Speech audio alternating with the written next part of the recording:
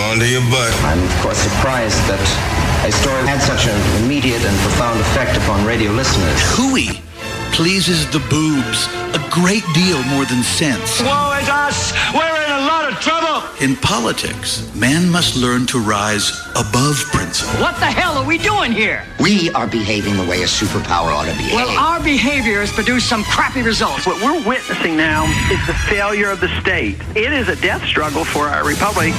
Giving voice to liberty in our time. Joey Clark. Hello and welcome to the program on this Monday after a holiday weekend. And as is usual on a Monday, my good friend, best friend Troy joins me. Hey man, what's up? Howdy man, how's it going? Oh, it's going great. Going great. And, well, we saw each other yesterday. We went and saw Justice League. Yeah, it was really what I was wanting out of a Justice League movie, although I think you and I both agreed it could have been an hour or two longer. It should have been. It should have been longer. It was an uneven movie where you could tell that there was a change, that they had to bring in Joss Whedon because Zack Snyder's daughter died. I think it was his daughter. She committed suicide. And that is incredibly tough, incredibly tragic. I mean, Snyder has made his career kind of taking these mythological elements and incorporating into his modern movies. Like 300 is remarkable.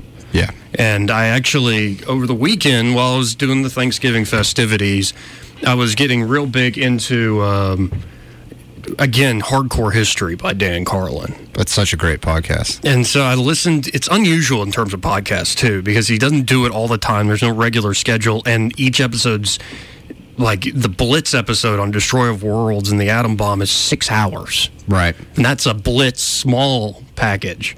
So they usually, like the King of Kings series on the Persian Empire and like the Battle of Thermopylae gets thrown in there and Alexander the Great's at the end of that. I mean, it's 12-something hours of him telling history and talking. Yeah, and then he'll go months, even almost a year at one point, without producing a podcast. But that's because he does a lot of research. Yeah. And it really shows, especially in his World War I podcast. Well, podcasts. Episodes. I started that actually yesterday. I've listened to it before, but you always want to go back and listen. Blueprint for Armageddon. Mm-hmm.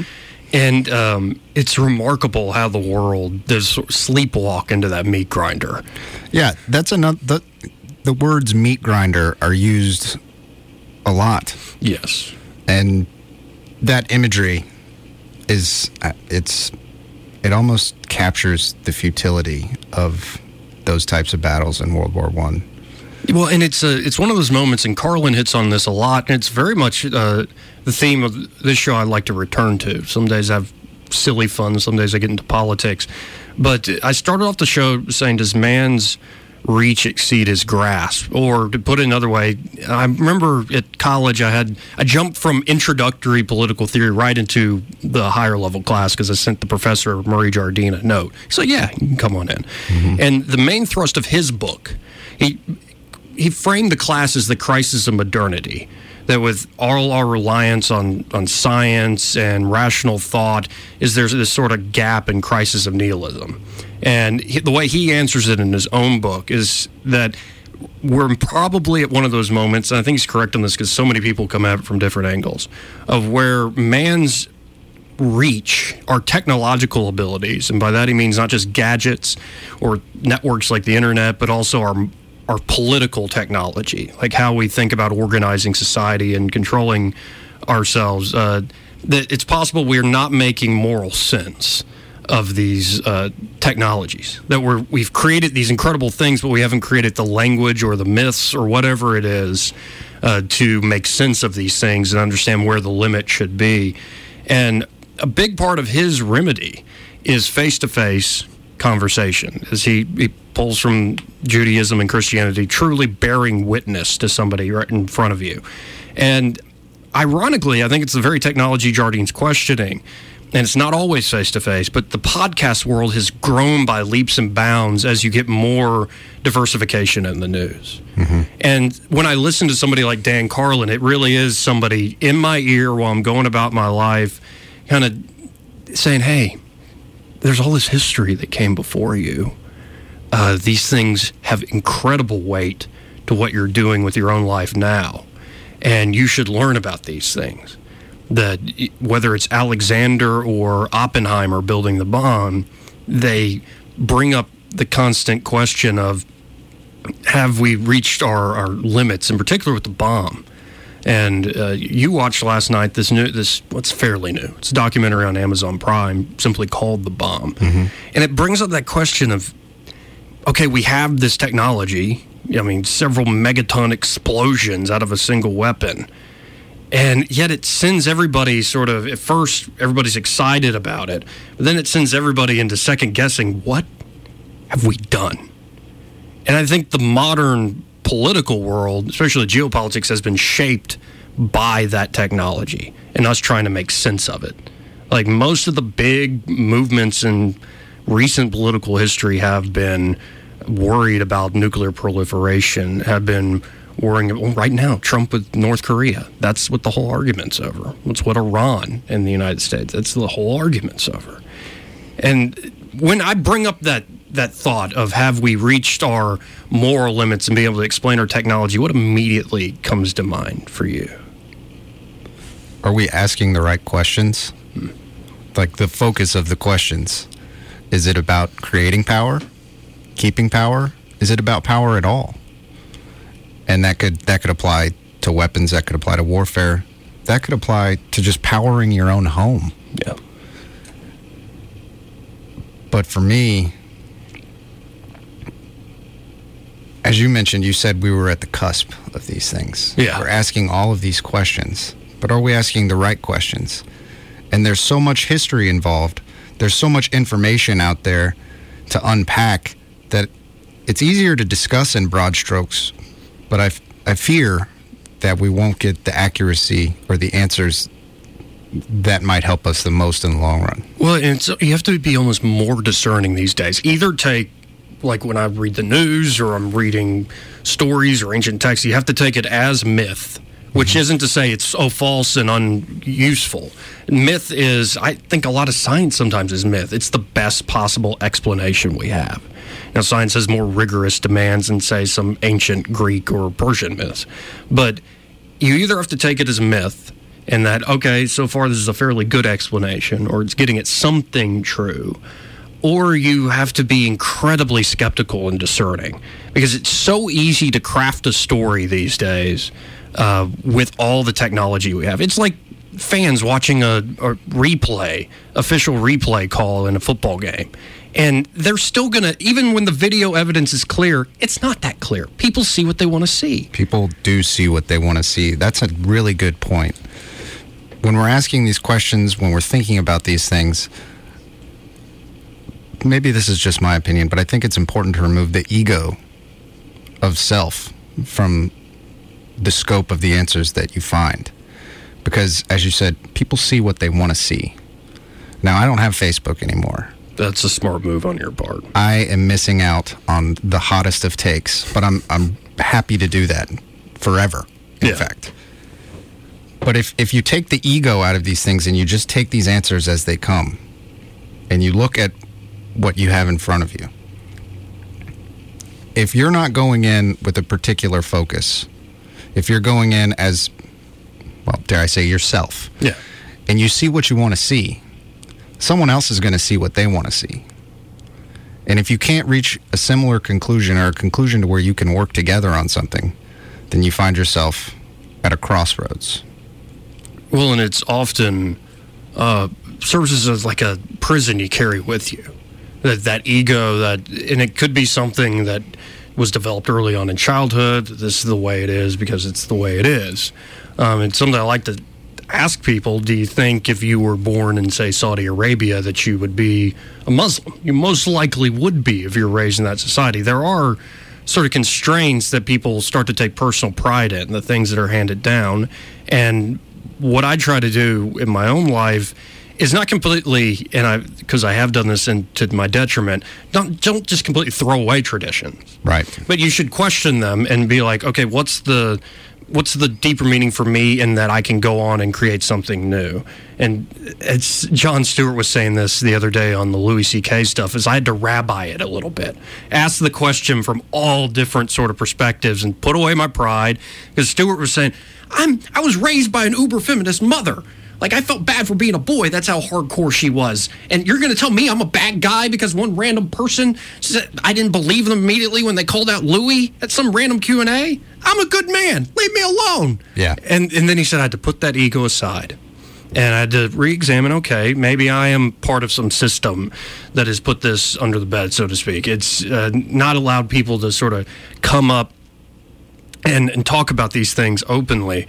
Now, and it's questions always, because mythology and our most basic important stories always deal, I think, life and death, like birth, rebirth, and then death. And there's something about, you mentioned Crossroads, the atomic bomb. There was actually a Crossroads event where the Navy... It was called Crossroads. Yeah, and the Navy wanted to essentially show that the A-bomb couldn't destroy naval ships. Right. They were worried that the Air Force had all the power since they had the nuclear bombs, and they wanted to show. And the documentary made it seem like it was an ego thing because this general who had never actually served on, admiral, had never actually served on a ship, he was worried that he might be losing his influence, his power. Apparently, he had made all his money by selling shoes. At the time, 47% of the military budget was going to the Air Force and LeMay and the newly founded Strategic Air Command. And it was a point of sort of hubris and pride that the Navy can handle anything to the point where it really is this spectacular, the first bomb that goes off in the sky above these Navy ships. Mm-hmm. You know, some of the waves overturn some of the ships, but most of the ships are still floating when everything's said and done, and people watching from far go, oh, that's not that impressive. Yeah, they weren't impressed by the size of the flash. They all had safety goggles, mind you, because the flash could blind you, literally sear your retinas. And they weren't impressed by it. And they thought, you know what, we can decontaminate these ships, we can clean them off. Heck, we'll even sail them home. And that's where the Dan Carlin aspect of this, where he says, imagine Genghis Khan or Caesar or Alexander the Great with this weapon. They would probably use it. Frequently. And so you're putting in the hands of Truman, as he called him, this haberdasher, this guy who's not some political sophisticate. He's definitely an everyman, was a VP, didn't even know about the bomb until after FDR dies. And so you have this historical moment where one person, pretty much breaking our constitutional system in many ways, has the ability to bring life or death among thousands, if not millions of people in a flash. And yet, most Americans that say, like the Crossroads event, are going, that didn't impress me. That didn't entertain me. That's not that wonderful. You're like, now that we have the historical perspective, it's like, you fools. Yeah. This is probably the biggest thing in human history. And yet they bring, to your point, they bring to the table this ego and their expectations of what society, this sort of consumer society. And I'm a free market pig. But I can accept that sometimes people start acting like petty little petulant children when it's like, my computer doesn't work. And I've been there. I think we all have. But it's that consumer mindset of everything should always work. And you can't apply that type of thinking to something like an atomic bomb. You have to really step back. And in the case of these naval officers and this admiral, they're like, oh, the ships are still floating. They actually put Navy sailors on these ships. And it was like, well, guys. A doctor quickly shut that down. An Army doctor actually quickly shut that down. He said, this is still really contaminated. The ship is now irradiated. Because the water is irradiated. And they thought, we'll decontaminate the ships by hosing them down with irradiated water, making them even more irradiated. So that first bomb was called Able. And the second bomb was not going to be launched from the air. It was going to be blown up underwater. That was called Baker. There was a third bomb, Charlie. They didn't get to Charlie. Because Baker, that somehow I had never seen that image. No, that was incredible. 10,000 feet of water. This pillar of ocean, just right. It is something out of mythology. It really is. It is. It's like, whoa, how that's possible, and it still, I think, baffles people today. And one thing Carlin always hits on is, are we losing that memory of things like the World Wars and the Armageddon that was, of the power and capacity of thermonuclear weapons at this point? Because you and I grew up in this world since the 80s, the late 80s, and it's always been a fact of our existence that these weapons are out there, but everybody seems to have gone along their merry way. It's not the same terror as I think in the 60s with the height of the Cold War. You and I, growing up, did not have what our parents had, which was bomb drills, nuclear bomb drills. And that leaves a really big impact, an imprint. That's I want to say a physical manifestation of the sword of Damocles that is hanging over people's heads. We didn't really have that. We had the doomsday clock, but since its inception, it was at 7 minutes to midnight. I'm not sure what it's at now. I'm pretty sure it's probably like a minute to midnight or so, given the tensions with North Korea. But that, for us, is really our only physical manifestation of, holy crap. Yeah. Well, and it has to, because Americans were so empowered. I mean, really, there's this writer named Garrett Garrett, interesting name. He talked about America's complex of fear and vaunting. So we vaunt, we beat our chest, we're the greatest nation ever in the whole world, and we're still the most badass on the block, and we'll kick your butt because we have the best military, and our economy's awesome, our culture's awesome. Yet at the same time, after all that vaunting and beating the chest and boasting, Americans will turn around and go, scary mouse, I'm scared. And it's, I think, this obsessive need to control, which has been to Americans' benefit. We can always strive for something better. It is that sort of quixotic, that Don Quixote, that I'm going to accomplish things and remake the world correctly. But if you look at probably the greatest nuclear threat, it's not Iran or North Korea, it's Pakistan and India. And we don't have any control over it. Like, if they chose to go into a nuclear exchange, it could create a nuclear winter, and there's nothing, no matter how many people you vote for, it is something literally beyond your and my control for certain, but most people's control. It's up to the people leading those countries. And again, it makes you step back and say, man, the Pandora's box has been opened. Like, are we going to have somebody, a madman, and it's what all these people are worried about. I think it's why people worry about the Iranians so much. Are you going to have somebody who wants to bring on the apocalypse or just doesn't care, who is like an Alexander the Great, who would use these weapons? And that feeling of powerlessness, I see why American foreign policy, Western foreign policy, has been so devoted to nuclear non-proliferation. And in many ways, that's what Gorbachev saw. When he met with Reagan and Gorbachev finally met and were like, this is insanity. Mad is madness. Yeah, and that's something that these other nuclear powers, they didn't really have, that concept of mutually assured destruction. So I really think a lot of Americans, perhaps even Russians at this point, are whispering to the Indians or the people or the leaders of Pakistan, and they're saying, let me tell you about mutually assured destruction. This doesn't end well for anybody. And that precipice right there, you stop at the end of that precipice. You don't want it to end well for anybody. You want the threat to keep people off the gas pedal, so to speak, keep from hitting that red button that ends a lot of lives very quickly and for a very long time. Because once you drop a nuke, you can't really go back and rebuild for a while. No, you can't. And when something's irradiated, it's...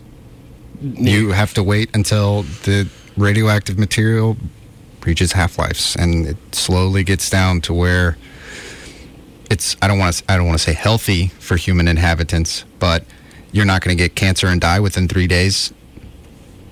Yeah.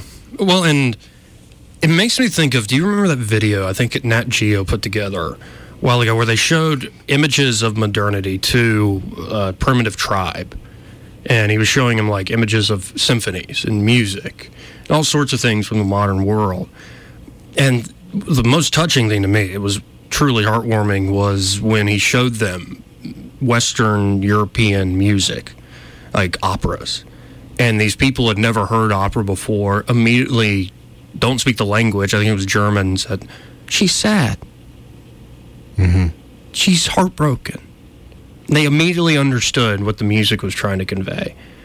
But then when they showed them images of modern warfare, like, heavy artillery guns firing off shells, or showed nuclear blast, the mushroom cloud, these people looked at the filmmaker and said, why do you fight like cowards?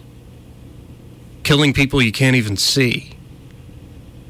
And because to them, it was that sort of ancient, like Alexander the Great. No, I'm going to lead the army.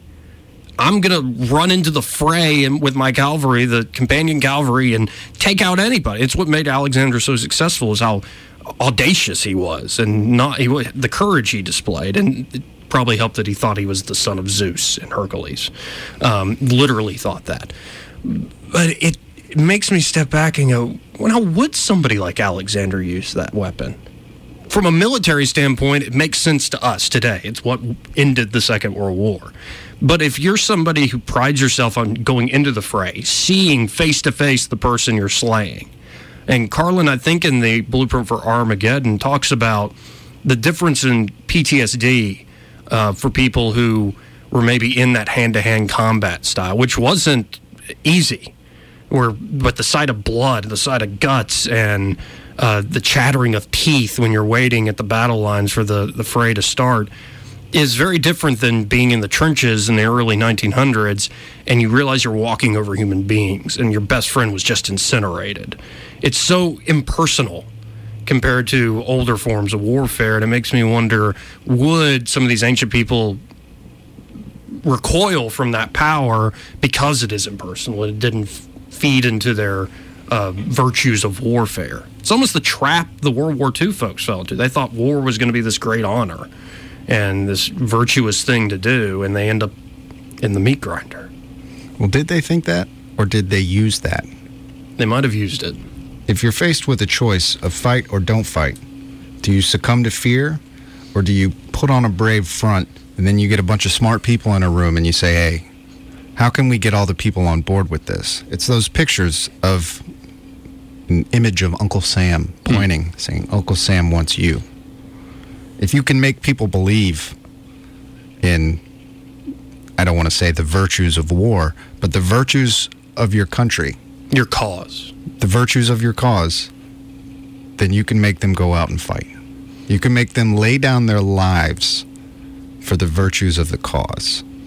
And it's amazing how much history has changed in just 100 years. I mean, we're only 100 years away from the Great War, the war to end all wars that didn't. And you can tell people's, I think, mindset has changed. But then that dilemma that Dan Carlin brings up, are we maybe forgetting those horrors? And you want to think that it's unfathomable that China and the United States would go to war. On a selfish level, I don't want that. Of course not. Like, I don't want to be conscripted to go fight somebody I've never met in China. It sounds insane. Like, it's literally insane. And I wouldn't want to be part of it. Maybe I would have to be, though. I would do it. Yeah, I think I would do it at the end of the day. Depends on the reasons. I mean, I'd be really scared, but you do what you can do. Yeah, you got to do what you got to do. Well, and I promise, folks, this is going to segue into a discussion about Wonder Woman and Justice League. And it really does. Like, there's a scene in Wonder Woman where she walks in and all the top generals are in the room, and you go, there's no... And she starts yelling and accosting the one general at the head of the table. You're sending all these people off to die while you sit here behind the table. There's no honor in that. It's that old warrior mindset faced with modern war, the impersonal sort of modern war that sees people as casualty numbers, that sees people as soldiers' role is to die. Soldiers are meant to die. That's some of the logic you're getting out of this new warfare. And it started with the Civil War. I mean, in many ways, in the Napoleonic Wars. The Russo-Sino 1905 war was the real preview. Once artillery started getting involved, and I'm not talking about volleys of arrows or siege engines, I mean artillery. Like large shells coming from the sky, produced in mass quantities from a distance of 1,000, 2,000, 4,000, a mile. Yeah. 4 days on end, these artillery volleys would occur for days on end. You don't know if it's going to land on you next. You're just stuck. And if you get up and you try and run, you come across what's known as no man's land, between the trenches, in between the enemy and the people on your side. And if you try and run, they'll shoot you down with a machine gun. Or if they do make it across, they've got shotguns. Well, and then you might find yourself safely in a bomb crater, thinking I can hold out here for a few minutes. And then the gas starts to flow into the crater, and you think it's fog, you've never seen it before, and you can't breathe. And you start bleeding from the inside of your body all the way to the outside. And it's like the radiation poisoning. Like, you can't really see it. You've never encountered this before, but in this brave new world, using that the way Huxley used it, it's not that wonderful. But in this brave new world, things that you would never expect are coming to pass. And it is that impersonal sort of technology that baffles me. And it reminds me of Album of the Day in so many ways. Black Ribbons by, Hierophant, but it's really Shooter Jennings. And Hierophant, I guess, and this is what I love about making myths, like, in the modern day. Like, the band itself is a myth, is a fiction, but it serves a great purpose. And the whole album is sort of this concept album with Stephen King, right? He's doing the narration. Yeah, Shooter Jennings wrote the album. He's the son of Waylon Jennings. Yeah. He wrote the album, and he sent the script to Stephen King. Stephen King read it. He fell in love with it. He said, I want to be a part of this. So he was chose as the role of the narrator, who is a DJ, a radio host. And it's about the last night. He calls it the last light. The government is going to take over the airwaves. They're going to shut down Free People's Radio. And they're just going to blast their own virtues. And it's all about the last few minutes in that last hour before the government takes over. And the album's done where it's like Stephen King talking as a radio jock would. Mm-hmm. And he's like, okay, now here's the next cut from the album Black Ribbons by Hierophant. And the music works together. It's across genres, but I believe it ends with When the Radio Goes Dead. And it's still one of my favorite just pieces of music. I don't have the part with the lyrics here, but it is, it's, I think, a major accomplishment for Shooter. In that he had done that outlaw country for years, and he comes with this deep, eclectic concept album that it's all over the place. It was very important to you and I. Yes, very important. And at the end of the day, that's what means the most. It's that folks maybe can't relate, but it's that personal thing. I can remember reading Crime and Punishment in 10th grade or 11th grade. Dostoevsky. And I remember writing in one of my papers that there's something about any sort of love, any sort of bond, whether it's a romantic relationship or a friendship or a parent and a child, that only those two people will know at the end of the day what that relationship is based on. And there's something very intimate and meaningful about that. And you wish you could share it, but you can't always. It's really difficult to impart that meaning, the interpersonal meaning. Well, you can talk in vague platitudes. Well, hopefully, like that symphony to the primitive tribes, here's a little taste of music that was near and dear to Troy and I's heart. You're listening to the Joey Clark Radio Hour. We'll be right back. Talk about modern warfare in the light of superhero movies, of all things. And the one thing that connects all of them, the collective unconscious. Yes.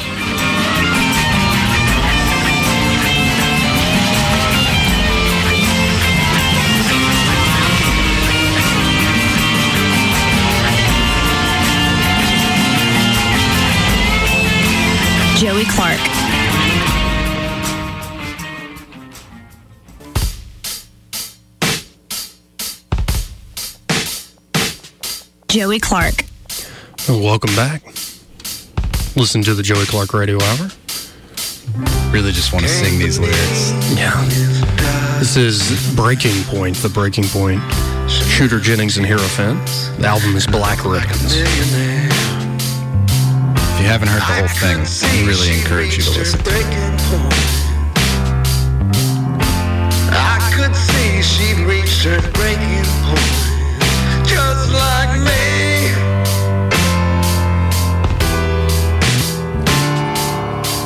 Spend all your love on the silver cup. Those weird synths and the bass sounds he gets. And all you go to second place, love.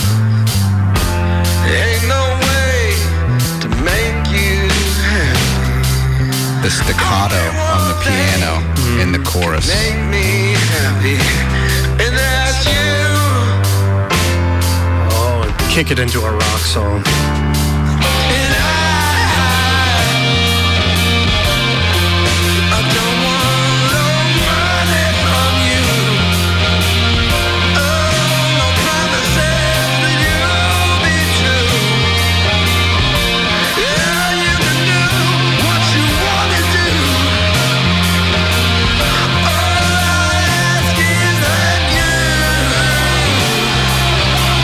Take it out the register a little bit.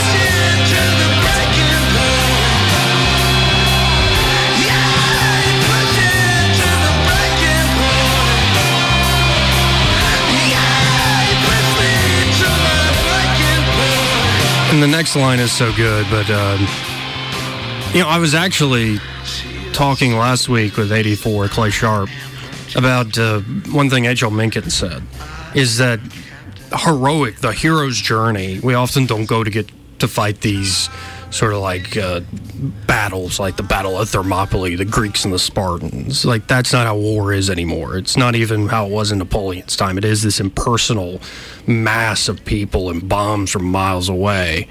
And it really, it makes me think of how you want to be pushed to a breaking point. That's what the speaker in this song is saying, that don't give me money, don't give me promises, push me to my breaking point. And one of the few things I think people find is that hero's journey is love or pursuing somebody. That's what Mencken said. He said, most men don't get to go on the hero's journey afar in weird, exotic lands. They don't get to be Alexander the Great, but they do usually have a love affair. And this song captures that perfectly. That don't give me money, don't give me promises you'll be true, just push me to my breaking point. And it's sort of this need that, no, I want to be pushed, I want to be challenged, I want to overcome that push and that challenge and that breaking point. I want to be tested, whether it's love or it's accomplishment and other pursuits in life. I think it's a beautiful sentiment. And it's something that I shared an article with you called Why Kids Need Heroic Adventures by Dan Sanchez. And Dan's going to be on the show tomorrow night to go into deep detail into this. Well, that's going to be a good show. Yeah, he's a fantastic writer. And I like that it's on a topic like this, that we're leaving the politics and the libertarian stuff aside for a moment, the economics aside, and talk about these archetypes. And you were immediately perceptive to, with Carl Jung here, Dan goes on about Carl Jung and about Joseph Campbell, talk about the psychology of mythology. Mm-hmm. And there are these things Jung described as archetypal events: birth, death, separation from parents, initiation, marriage, the union of opposites, archetypal figures, the great mother, the great father, child, devil, God, wise old man, wise old woman, the trickster, the hero, and archetypal motifs, the apocalypse, the deluge, the creation. And, you can often see that the hero's journey is about going into the unknown, going into the abyss. And Prometheus stealing fire from the gods and giving it to man. You go into that unknown, you come out on the other side of that breaking point, and you have something to show for it. And throughout this essay, Dan gives examples that Campbell and Jung brought up of how these archetypes are gone through. But you immediately jumped on an archetype you saw and what this essay is speaking to with Justice League that we watched last night. Mm-hmm. There's a point in the movie where Barry Allen, who's known as the Flash, and Victor Stone, who's known as Cyborg, are working together to do something. I'm trying to keep it spoiler-free. Yeah. I don't want to be that guy. Right. They're working together to do something, and Barry, who doesn't have a lot of friends and is not very good at communicating with people, is trying to reach out to Victor. And he tries it earlier in the movie with a little fist bump. Yeah. Victor doesn't return it. And he looks at Victor and he says, "So we're the mistakes." Because Barry was struck by lightning, and that's how he was able to tap into what he calls the Speed Force. And Victor was in an accident, and his dad used something foreign on him, and it turned him into a cyborg. He gave him cybernetic implants, but what really gives him his power is that foreign object that he used to create him. So they were the mistakes. And they were able to look at each other and say, yes, we were the mistakes, but we're here now. We've got this incredible power, and we can do something about it. Well, and it gives them affirmation. And you were mentioning off air for a second, and you mentioned on air that you have to kind of leave the ego aside in this world where it's sensory overload and so much information out there. You have to try to tap into the collective unconscious. And I don't think you mean like maybe meditation is it, but you're not like I am one with the Force and the Force is one with me. You're not some monk necessarily. But by that, it's sort of look at the things that have always been true the best you can. That have been true for General Ludendorff in Germany, that were true for Alexander, that were true for anybody. General Graves even. Yeah. Oppenheimer. Yeah, think about the archetypes, the things they were struggling with. And when you go back to the archetypal motifs they were talking about, that's exactly what the nuclear physicists or the scientists were struggling with.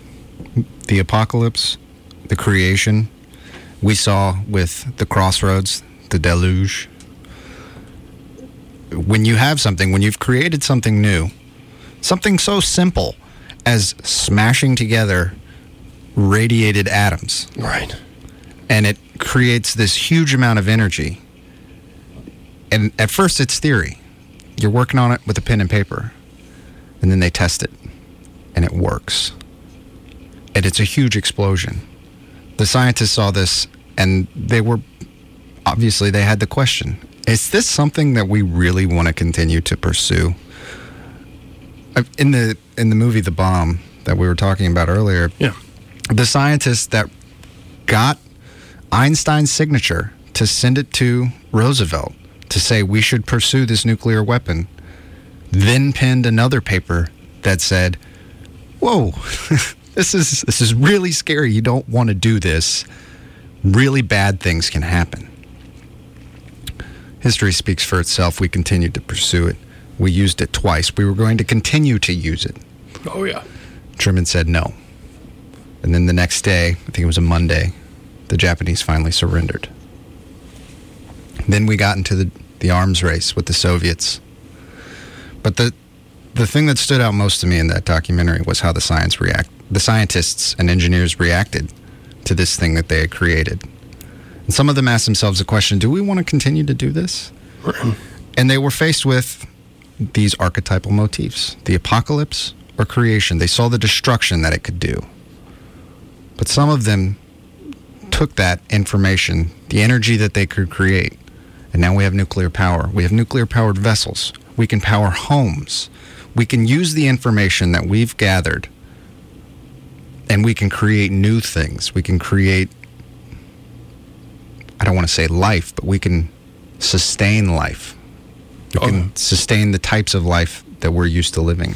Well, and this is coming with genetic engineering, and it's near the cusp of, we're on the cusp again of that, and the word keeps coming up.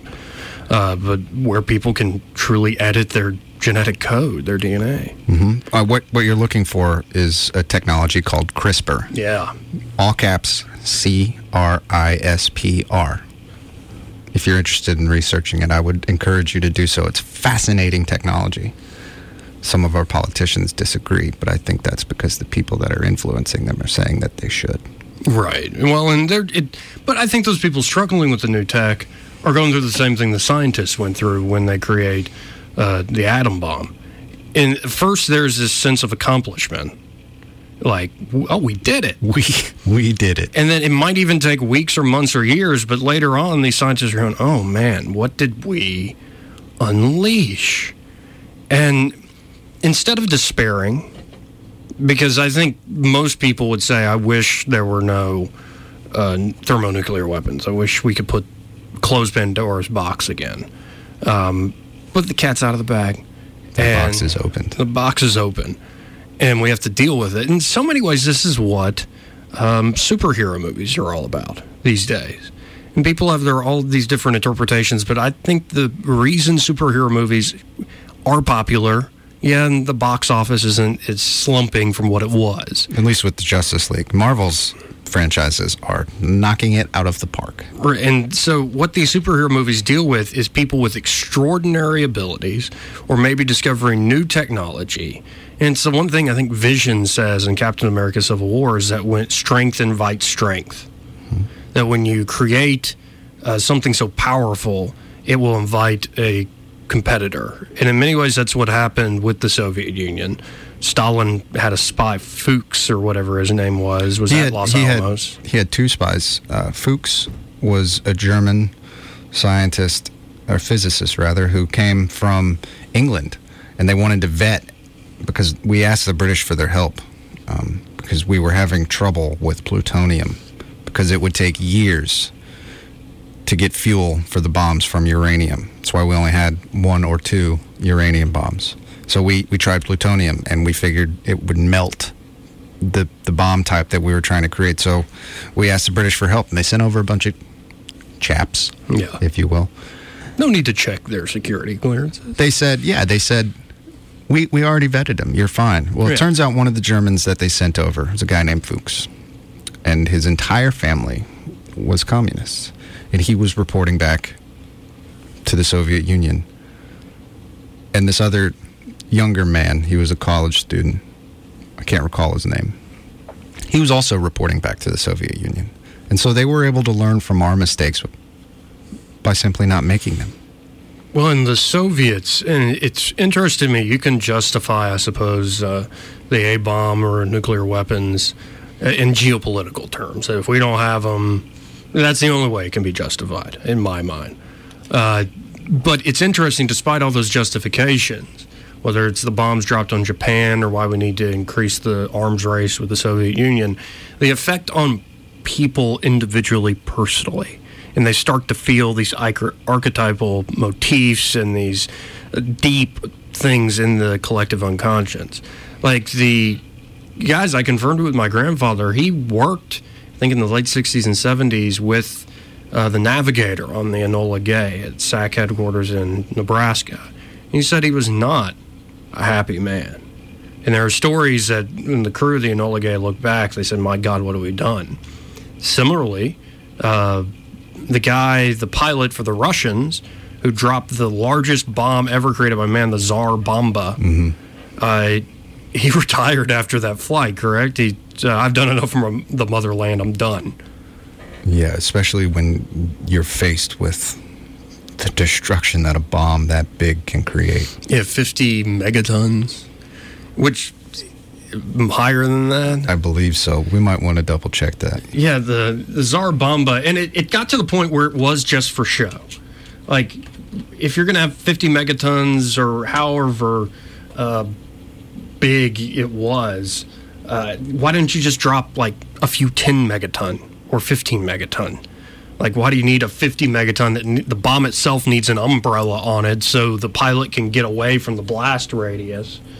50, you're right. Yeah, 50 megatons of TNT. Oh, it was dropped on my birthday. Oh, crap. That's one of those weird dreamlike moments. It really is. It's almost surreal. Fortunately, it was many, many years before I was born. Before you came into the world. Yeah. I wasn't even a twinkle in people's eye. And so I look at these like, I couldn't help it. with all the stuff I've been reading about mythology, about ancient history, about recent history, and the new brave new world with our technologies we're trying to make moral sense of, as I'm watching Justice League last night, I couldn't shut off that part of my brain. And I thought it's a shame that tragedy struck Zack Snyder at that time. I thought it was a bit of an uneven movie. But all the themes are there, and beautifully put. And I have to hand it to Snyder in that way. Like, he's grabbing from the mythological side of things. He's also grappling with new technologies. And it's where a lot of people are going to make sense of the world. How can we take what's old and reflect on what's new with what's old? Maybe some of that ancient wisdom is in fact wise. It isn't, these people weren't primitive people who just believed in Zeus. They actually were getting at, there's a reason they believed in Zeus and Athena and all these gods, is because it helped make sense of the world. And maybe there's something in those stories, maybe there's something in the stories of the Bible, in the Judaism's traditions and any world tradition that can help you understand. And it's what Oppenheimer went to, the Hindu text. It's that Vishnu, destroyer of worlds. And that's how he made sense of that almost anguish he's feeling. What have I created? And it's amazing that a text that ancient is really the only thing that Oppenheimer could find as a bit of a poet as well as a scientist to make sense of what he was thinking in the moment. And there's something very beautiful about that, and it gives credence to this idea of the collective unconscious. It's a lot easier to look for answers than it is to create them. And searching for answers, whether it be in ancient text, recent text, going through these archetypes, if you can find something there that you can hold on to, something that gives you meaning, then it helps create a path of how to move forward. Absolutely. Well, you mentioned something, but we're out of time, so we'll maybe address it next Monday. But why you pulled out of social media? Like, I think it's fascinating. People who are either very successful online, or people decide, I can't take this anymore. Like, what's the experience like that led you to that? And I've loved talking to folks who have either pulled the plug or they have this huge success, so they get all sorts of incoming, whether in their inbox or comment section. So, Troy, thank you for being here tonight. This was fun. Always a pleasure, my man. I'll see you next Monday. Do it to it. Good show. Good show. To make you happy. Only one thing can make me happy. Joey Clark. And that's you.